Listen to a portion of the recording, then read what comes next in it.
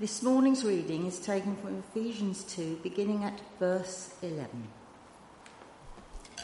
Therefore, remember that formerly you who are Gentiles by birth and called uncircumcised by those who call themselves the circumcision, that done in the body by the hands of men, remember that at that time you were separate from Christ, excluded from citizenship in Israel, and foreigners to the covenants of the promise, without hope and without God in the world.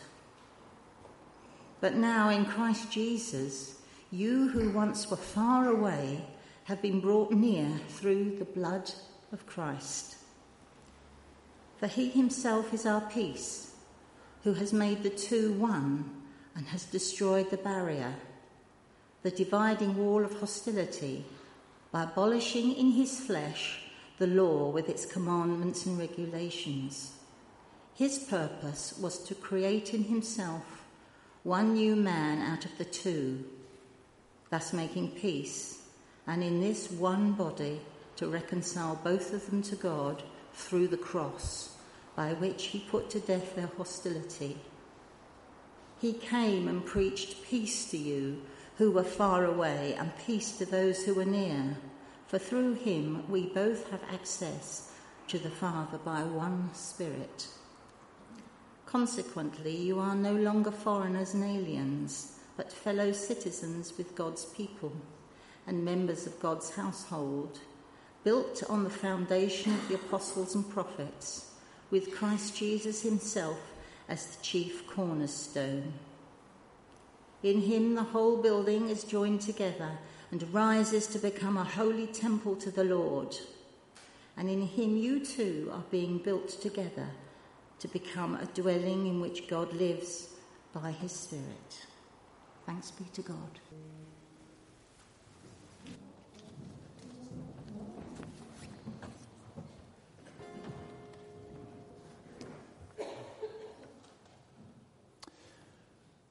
What's the difference between saying me and you and us and them? It's not just the difference between singular and plural. If I talk about me and you, there's a sense in which we belong together. If I talk about us and them, there's a definite sense of not belonging together, maybe even of not wanting to be associated with each other. Talk of us and them means that we define ourselves apart from them, maybe even over against them. They are different. They do not belong with us, and perhaps we want as little as possible to do with them. It's a grammatical difference between the two phrases. If I talk about me and you, it's first and second person. We are communicating with each other. If I talk about us and them, it's first and third person. We don't talk to them, we talk about them. There's no communication between us. There's a barrier that hinders communication. In the ancient world, one of the big social differences between us and them was Jews and Gentiles, insiders and outsiders. We belong to God, they don't. We're righteous, they're sinful. We've got it right, they've got it wrong. We are holy, they are unclean. It's a very partisan view of reality. But it's one of the weaknesses of human nature that's almost instinctively how we tend to operate. Put three people in close proximity to each other, and it's very easy for one to feel left out by the other two. And the more insecure the members of the group feel, the more likely that is to happen.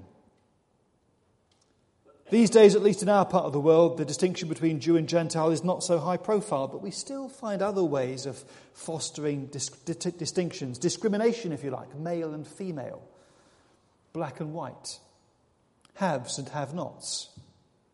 And even with church, such things creep in as like, are you a Brighton Roader? Which side of town do you live on? When it comes to worship, are you organ or keyboard?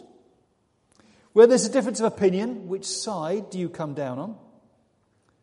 Are there people within the church from whom you keep yourself at a distance?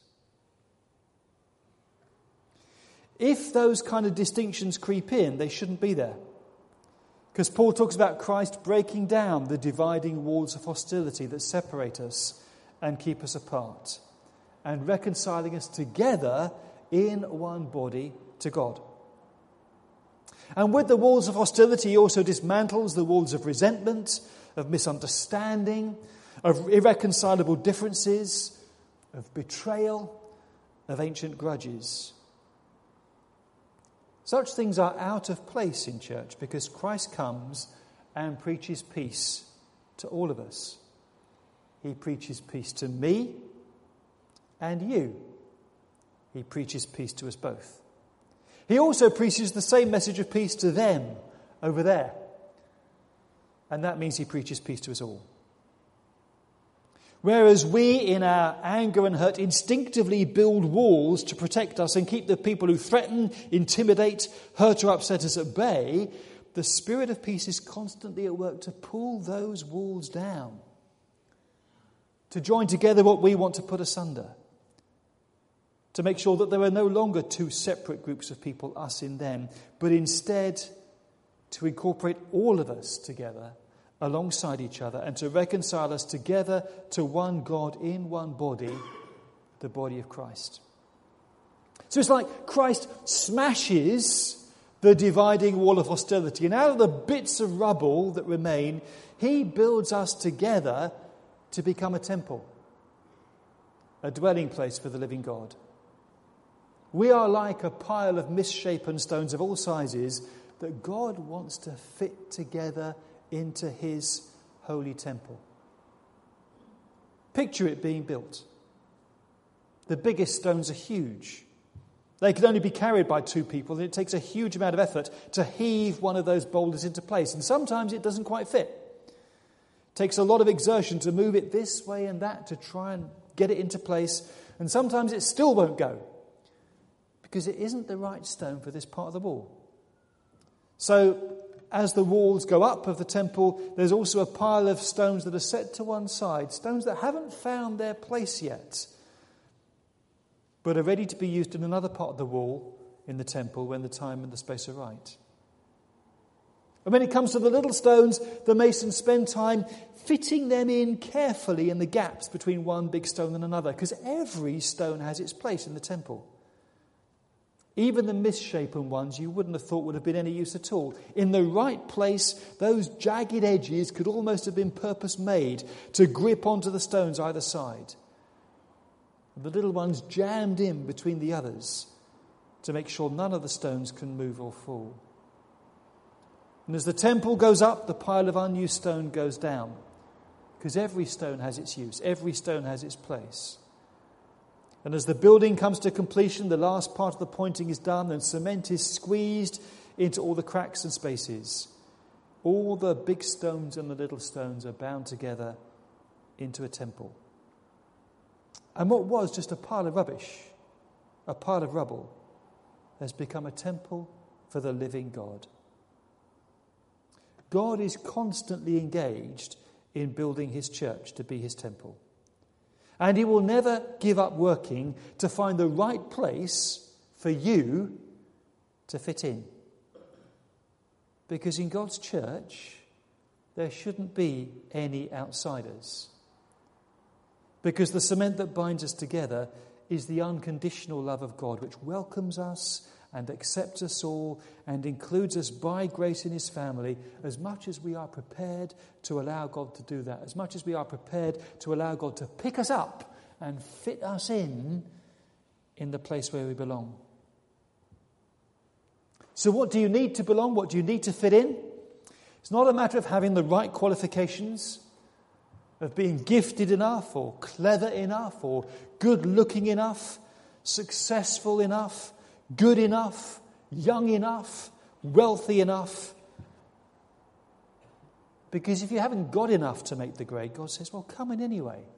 I know just the place for you. And whereas in and of ourselves we might be woefully inadequate, when we find our place in God's family, we find that we are accepted. It doesn't matter what we can or can't do, or what we have or have not done. God's grace in Jesus simply invites you to belong. And faith on our part is accepting that invitation to be part of God's family, that holds good for me. And we can find ourselves at home with a group of people who, like you, have been redeemed by Jesus. Redeemed from all sorts of things. Redeemed from yourself, because sometimes we can be our own worst enemy. Redeemed from the sense of being useless or worthless or inadequate. Redeemed from failure. Redeemed from futility. Redeemed from family breakdown. Redeemed from sin and death and all the powers of darkness. Redeemed to belong to God and to his people forever. That's grace. That's grace made possible through the death of Jesus, who died for us all, to redeem us all. And faith is believing, wow, that grace is for me. Despite what I've done, despite how I feel about myself, despite the way in which other people have put me down, that grace is for me. That grace lifts me up and finds me a place within God's family. Finds my place within the temple of God. We get it wrong, of course. None of us in church is perfect. We all sin against each other through ignorance or weakness, or sometimes by our own deliberate fault. We hurt each other. That's why forgiveness has to be a hallmark of the church. Because when someone hurts or upsets us, the instinct is to resurrect the wall that keeps us safe. But God gently points us in a different direction, offering us his healing for our pain. His forgiveness for our sin, or the sin that's been committed against us. His peace for our anger. His love for our antagonism. And that's not easy for God to do. It was our enmity against each other that put Christ on the cross. It was by his death that he's put our enmity to death.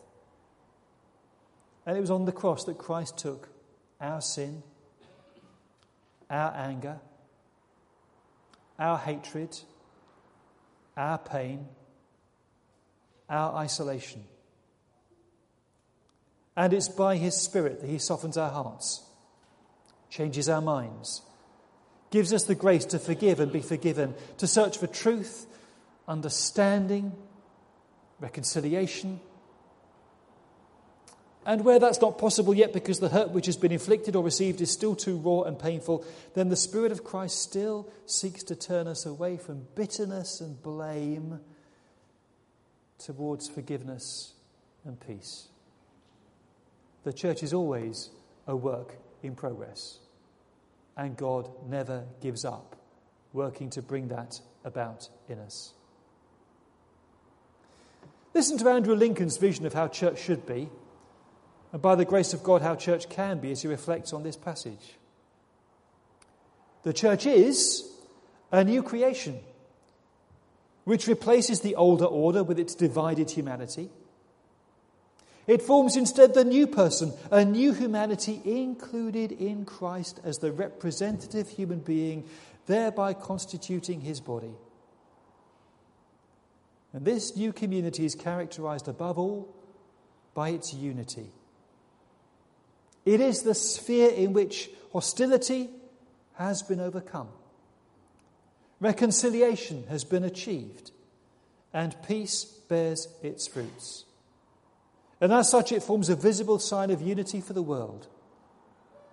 The church is not only the place of reconciliation between Jews and Gentiles, it's also the place where reconciliation between humanity and God is experienced, where harmony between heaven and earth has been restored, where access to the Father is enjoyed. The high God of heaven has chosen to make it his dwelling place on earth. And the Christ who's been exalted to heaven forms the crowning stone in its structure. The church is where men and women experience a sense of being at home, of belonging, not only to one another in a unified humanity as fellow citizens, but also to God himself as part of his household or family. And this new society is also a building, a temple, where humans are the building material which God the builder has already made into his dwelling place. The church is already the temple in which God dwells. Yet it is at the same time a building under construction, where through their relationship to Christ and to one another, believers are still being shaped into a fit sanctuary for God. It's to be characterized by growth and holiness as it becomes what it already is. We are to see ourselves as the building material God has chosen to utilize for his temple of the end time, pervaded by the Spirit, and thereby to gain a greater sense of our identity as those with a privileged role to play in the working out of God's purposes in the world. That's church. That's why church matters so much to God, because that's how he sees us. That is his vision of who we are. That's why church is indispensable in the purposes of Christ. And that's why when you look at that vision of church and you look at what we are, you think we are definitely a work in progress. But God never stops working to bring that vision into reality. And we all play our part in that. And our relationships with each other is a crucial part of what church is all about. As we reflected on this passage in our worship group meeting on Thursday, David pointed us to a passage from Wick Warren's book, The Purpose-Driven Life, where he talks about how important our relationships with each other are in the Bible. And I kind of went through all the references in Paul's letters where he talks about the way in which we engage with each other. We're called to care for each other, to forgive each other, to agree with each other, and to bear with each other when we don't agree.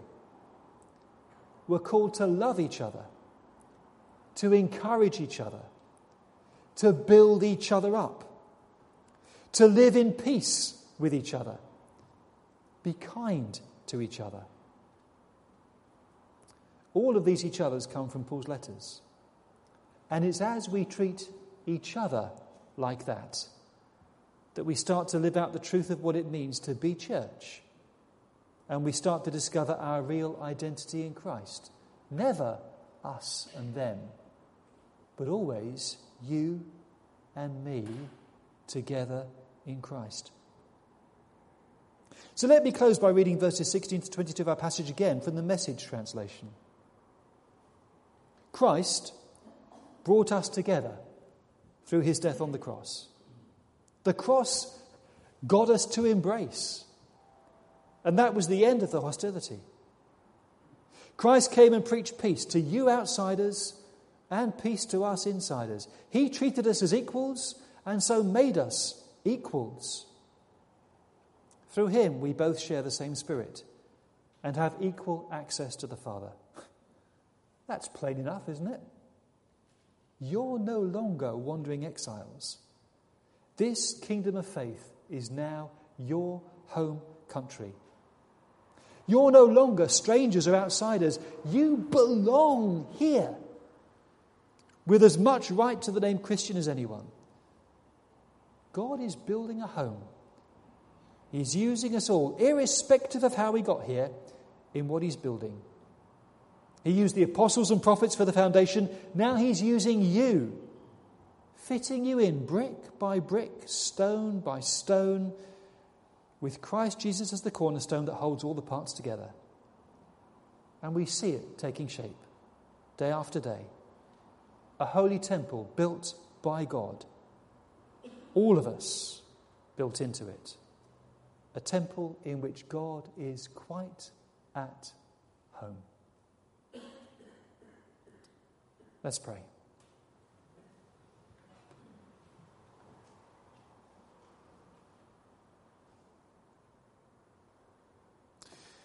Lord, you know the things in our lives that isolate us.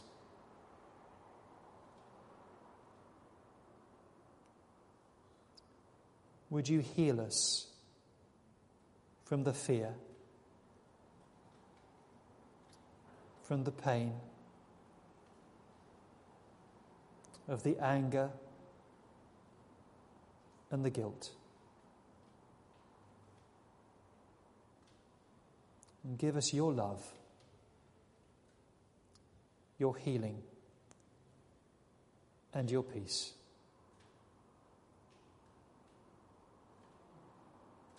Where we have done wrong, grant us your forgiveness through Jesus Christ our Lord.